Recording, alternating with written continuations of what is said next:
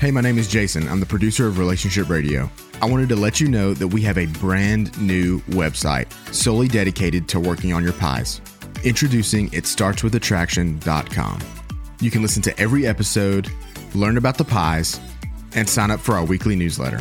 Go to itstartswithattraction.com. It starts with attraction, one word, itstartswithattraction.com to get signed up today. Emotional affairs. Man, that phrase gets used a lot these days, does it not? My spouse, I don't think is sexually involved with this other person, but it appears that he or she's definitely having an emotional affair. Or I would never sleep with someone else, but there's another person who's come into my life. Not my husband, not my wife, but this other person's come into my life and I have developed this extremely strong connection to them. Am I having an emotional affair? So the question we get would be something like, well, what are the stages of an emotional affair? How do you know if you're in an emotional affair? What leads to an emotional affair? Well, let's talk about those things in this episode of Relationship Radio.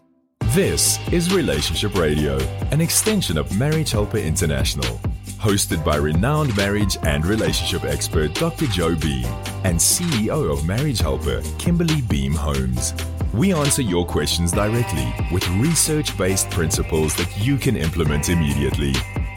Regardless of the situation, what we teach will not only make your relationships better, but will also help you to become the best version of yourself along the way. Turn up the volume and prepare to take notes as we begin this week's episode of Relationship Radio.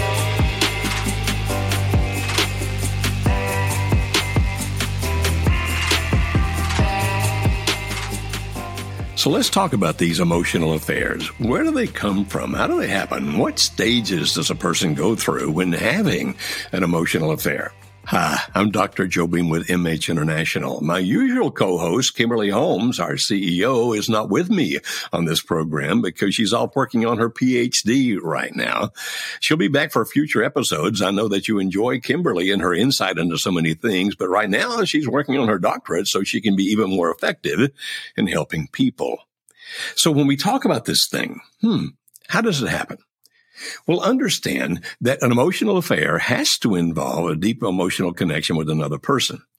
And the only way we can develop a deep emotional connection with another person that's actually reciprocal, in other words, not just some crush I have on you that you don't know about, but actually it's between two people, would be if we're communicating with each other, but not just about mundane, ordinary things. And so typically an emotional affair will begin by somebody who's not looking for one. And so here I am talking to a coworker or somebody that I see regularly at the bus stop because I ride that bus to work or some situation like that. I know of one that I dealt with years ago where it happened in a donut shop.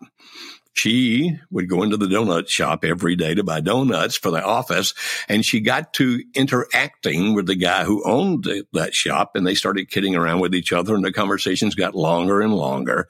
And so finally, they decided they would meet other places to talk as well because they enjoyed each other. And so the first thing that would happen is that you have some kind of vulnerability that when the other person is touching emotions that you enjoy feeling, like, hey, this person's really listening to me. This person thinks I'm funny. This person cares about me. This person says things that lead me to feel better about myself. Any kind of positive interaction you have with another person can be the beginning of an emotional affair. At this point, you're going, good grief, Dr. Beam. Are you saying I should live in some kind of a bubble and never talk to anybody, anywhere, anytime? No, I'm not. But I'm saying if that vulnerability is there, you probably should recognize it and be aware of how powerful it can be. Because the first thing that happens, if you're going to do after that vulnerability, is that you start having interactions with each other to the point that they gradually begin to cross boundaries. Cross boundaries in what way? Well, let's say you decide you're going to meet someplace else to have those conversations. There's a general rule of thumb that we talk about in marriage, and that is this. The first time you make something a secret, you have crossed a boundary. May I say that again? The first time you make something a secret, you've crossed a boundary. And so we'd say, don't have those secrets. Sometimes the therapist will say, you're only as sick as your secrets. And so that's typically what's going to happen, though, an emotional affair, is that you have some kind of vulnerability, even if you don't recognize it. And now you gradually increase the communication process with the other person to the point that you're crossing boundaries. Now, like I said, it may be in where you go and how you hide it. That's a boundary you cross. It may be, on the other hand, that the things that you talk about start crossing boundaries. And if you're thinking, oh, well, what you're saying is if we start using sexual innuendo, then we're crossing boundaries. Yes, you are. But that's not all there is to it. It can be when you start really sharing the deep emotions that you feel. You see, typically the way people communicate would be this. I'm going to share facts. I'm going to tell you things about me. You're going to tell me things about you.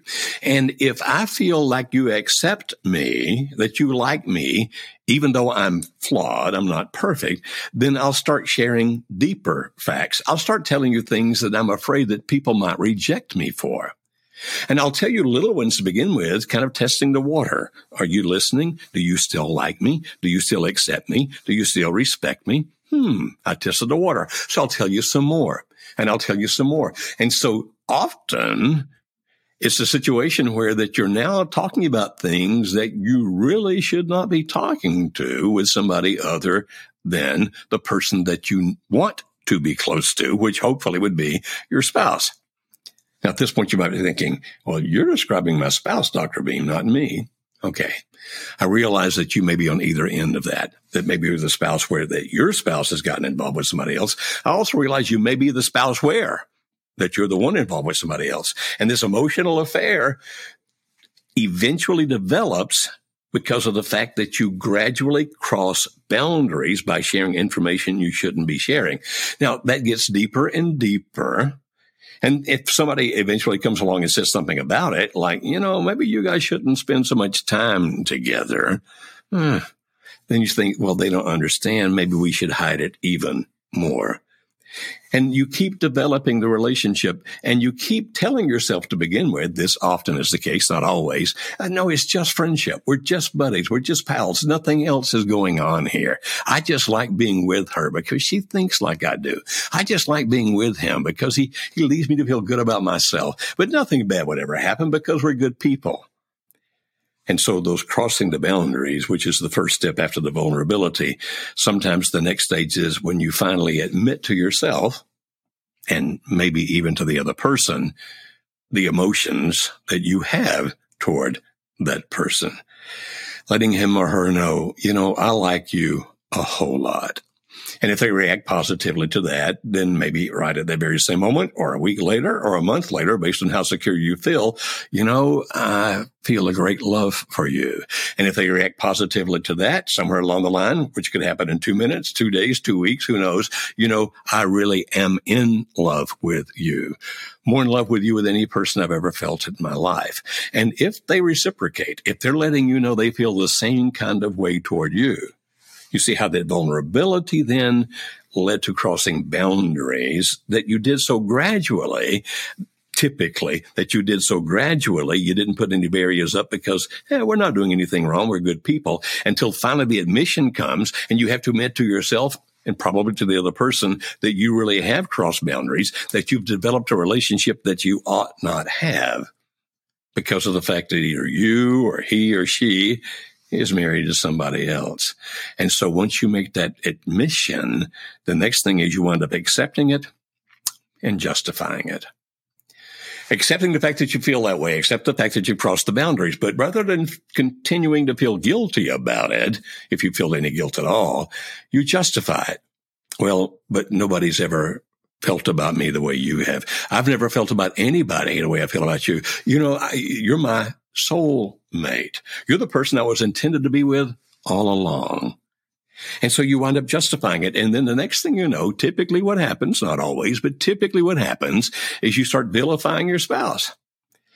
She could never understand me like you do. He could never be there for me like you are. He's traveling. He's worried about money. He's always trying to get ahead in the world out there. And I'm just so very alone. But you understand what's important in life, and it's about people, and you're always there for me.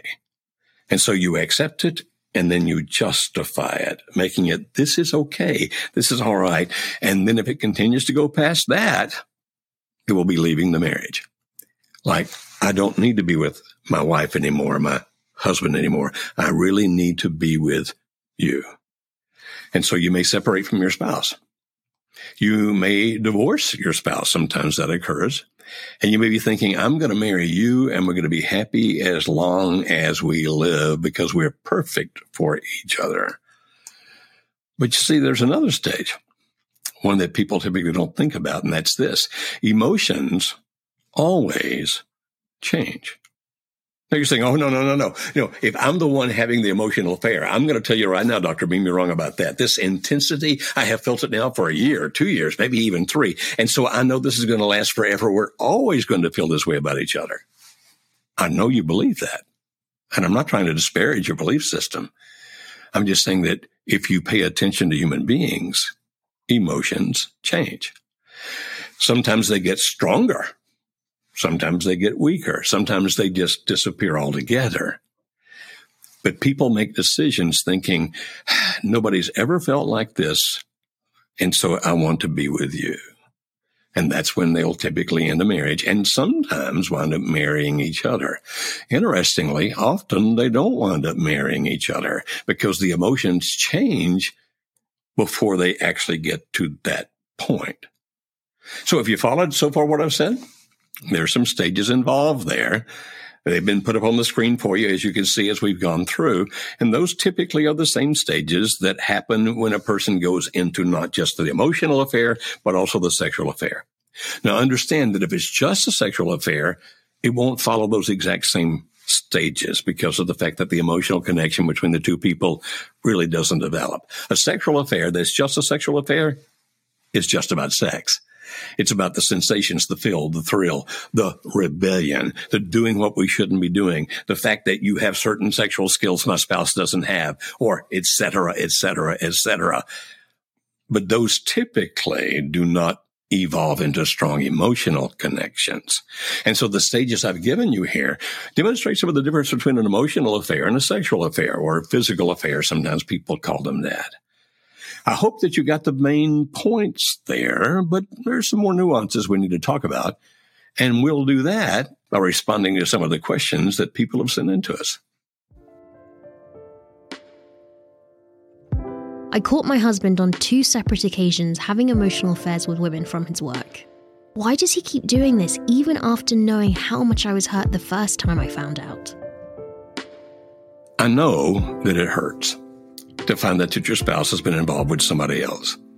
But not just one somebody else, but in this particular question, she says there have been 2 people that he has been involved with. And she even points out that he knows how much it hurt me. Now, she didn't say that exactly in those words, but that's basically what she said in the question. He knew how he reacted the first time. In other words, he knows how hurt I was by what he did. But he did it again. How in the world can that happen? What's going on here? Now, in all likelihood, she's probably asking herself some questions such as these. Is it my fault? Have I not been enough for him emotionally? Have not been his support system that people expect a spouse to be? Have I not been there for him? Or is there something he needs that I'm incapable of giving? Or maybe I'm not satisfying him sexually the way I should. So is it my fault? And then sometimes that leads into comparing yourself with the other person. Like in this particular case, this wife might be looking at one of those women going, what does he see in her that he doesn't see in me? Is she prettier? Is she smarter? There's no advantage to those questions. Because you see, if you start comparing yourself to somebody else, you don't know enough about them to really make a good comparison. Well, I can tell if he or she's more attractive than I. Generally speaking, yes.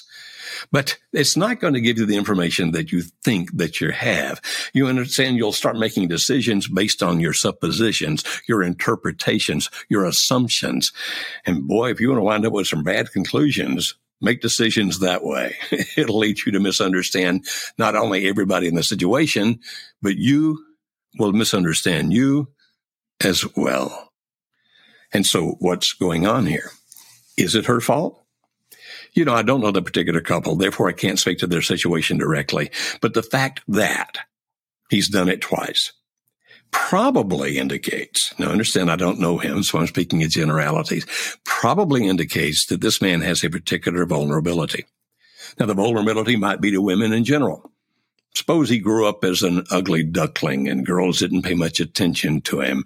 And now that women do pay attention to him because he's different now that he's grown, he's really lapping up that attention. And it just signifies things to him that we can't begin to comprehend because we don't understand all the emotions of his childhood.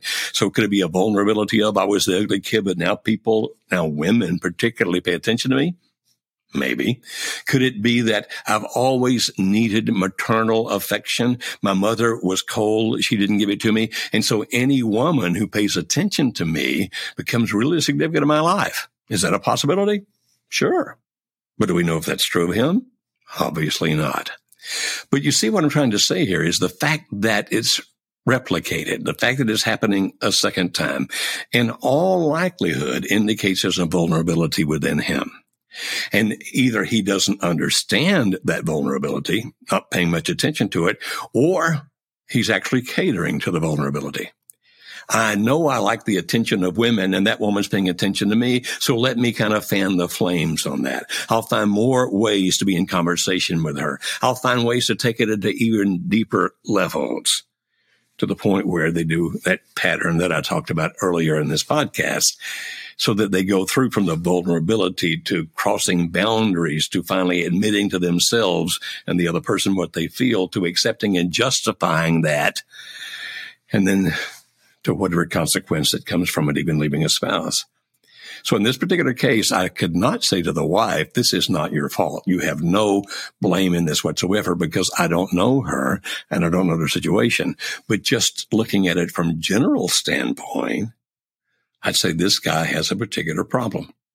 And that problem that he's seeking to fulfill through interaction with other women, those interactions aren't going to solve that problem. Now, you might be thinking, well, if that's the case, then you're saying that he's not worth being married to, that he's always going to do these kinds of things. Actually, I'm not saying that at all. I'm saying that if you begin to understand, it appears here he's got a vulnerability. And if you can still have conversations with him, where that you can, with time, help him begin to understand that vulnerability just by asking questions, not by trying to be a psychoanalyst, not by trying to be a therapist or a counselor, but just somebody who loves, who cares, and asks questions. After a while, maybe he begins to understand, yes, I do have that weakness, those kinds of things. You see, the fact that it hurt you the first time and you did it again probably indicates that it's all about him. Now, if he's just one mean, terrible guy who loves hurting you, that still says something about him. Or if he's a guy that hates the fact that he hurt you, but now he's doing it again, it's probably because of that great vulnerability he himself has that's leading him to do things that are not right. And he's not letting himself think about the pain he's causing you because it's fulfilling some kind of need within him.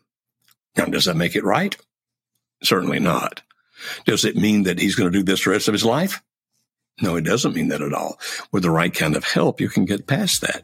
As a matter of fact, I'll tell you something as we get to the end of this podcast. I'll give you some information about some things that we can do to help both of you figure out why this is happening and what you can do to overcome it. But we have another question. My husband and I have been married for 11 years, but I recently discovered that he's been talking to other women on his phone. He denies everything and says I'm pushing him away the more I bring it up. He told me that if I record him again, that he's going to leave because I'm not trusting him when he says he's being honest. How should I handle this situation? So based on the question this lady asked, we don't know how far into this emotional affair kind of thing he is. Now, she says he's talking to other women on the phone, and she's unhappy about that, so she feels that then is violating their contract, if you will. And in that sense, she would see it as an affair. But she doesn't mention that he's having strong emotional connections with these other people. As a matter of fact, what she says is when he's on the phone, he keeps saying bad things about me. And so is there a possibility then that this guy's just some terrible guy that likes to say terrible things about his wife to other people? Yeah, that's a possibility. But is it also a possibility that because of the fact that he feels his wife does not listen to him, that his wife does not care about what he feels, that they don't have any real communication process because perhaps he sees her as judgmental, as unforgiving, as hard or cold, then it could be that the reason he's talking to these other women is because he's listening for a voice that tries to understand him, who truly does listen and try to comprehend what he feels. No, I'm not justifying what he's doing. I'm saying anything you do that causes your spouse pain, you shouldn't be doing. It's just wrong. So no, I'm not justifying him. I'm trying to figure out what's going on here. Now, you know, because I don't know him and I don't know her, therefore I don't know the whole situation. Anything I say about them specifically is speculation. I'm never going to be like those people that you find on the internet who hear 3 things about you and know everything about you and what you should do. Those people are charlatans and frauds. The rest of us who try to understand say, this is a possibility, that's a possibility, that's a possibility. But working with the 2 of them would be some way to help work this out. So is he definitely emotionally connected to the other women? Not based on what she says. If he is, she didn't articulate that. Is she doing things that are pushing him away? Yes. She actually admits that. He says that if I record him again, now that means that she's been doing it surreptitiously. That means that he doesn't know she's doing it until she presents the recordings to him. Because if he knew in advance, they would have had the conversation before. But it's coming up afterwards when she has the recording, which means that he doesn't know she's doing it. She's being sneaky. And he feels violated. He might be thinking, well, who cares what he feels? He's talking to other women. He's violating. Okay. But if you try to understand why somebody does what he or she does, often you can find a way to help them stop doing it and to do something better. And so my recommendation to this young lady is this. If you keep recording those calls, if you keep sneaking around behind him and trying to find out that he's doing this, that, or the other, then that push will eventually push him completely away. He's already let you know how bad it's hurting him. Yes, I understand your pain. I know it hurts. And I'm all for him not talking to other women, but finding that relationship with you where you 2 can be intimate in the sense of being open, transparent, vulnerable to each other. But that's not the situation you have right now. And through your apparent desperation, you are not making it better. You're making it worse. Now, if you just want to get the evidence so you can divorce him, record away.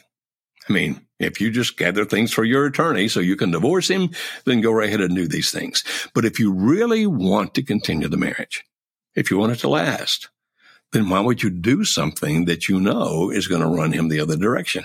Even if you think he's wrong in doing it, what value is there in you still recording it? Does it make you feel better to hear that he says something negative about you to another woman? You know it doesn't. Does it make him feel better about the relationship with you to know that you're sneaking around doing things behind his back? No, you know that's not good. And so I'm saying to you here, if you understand what's happening, he apparently is nowhere near some of the later levels of the emotional affair, where that, he may have crossed some boundaries, but where he's admitting his affection for the other person, what he feels toward the other person, justifying that, not based on what you said here. You're just saying he's saying negative things about you.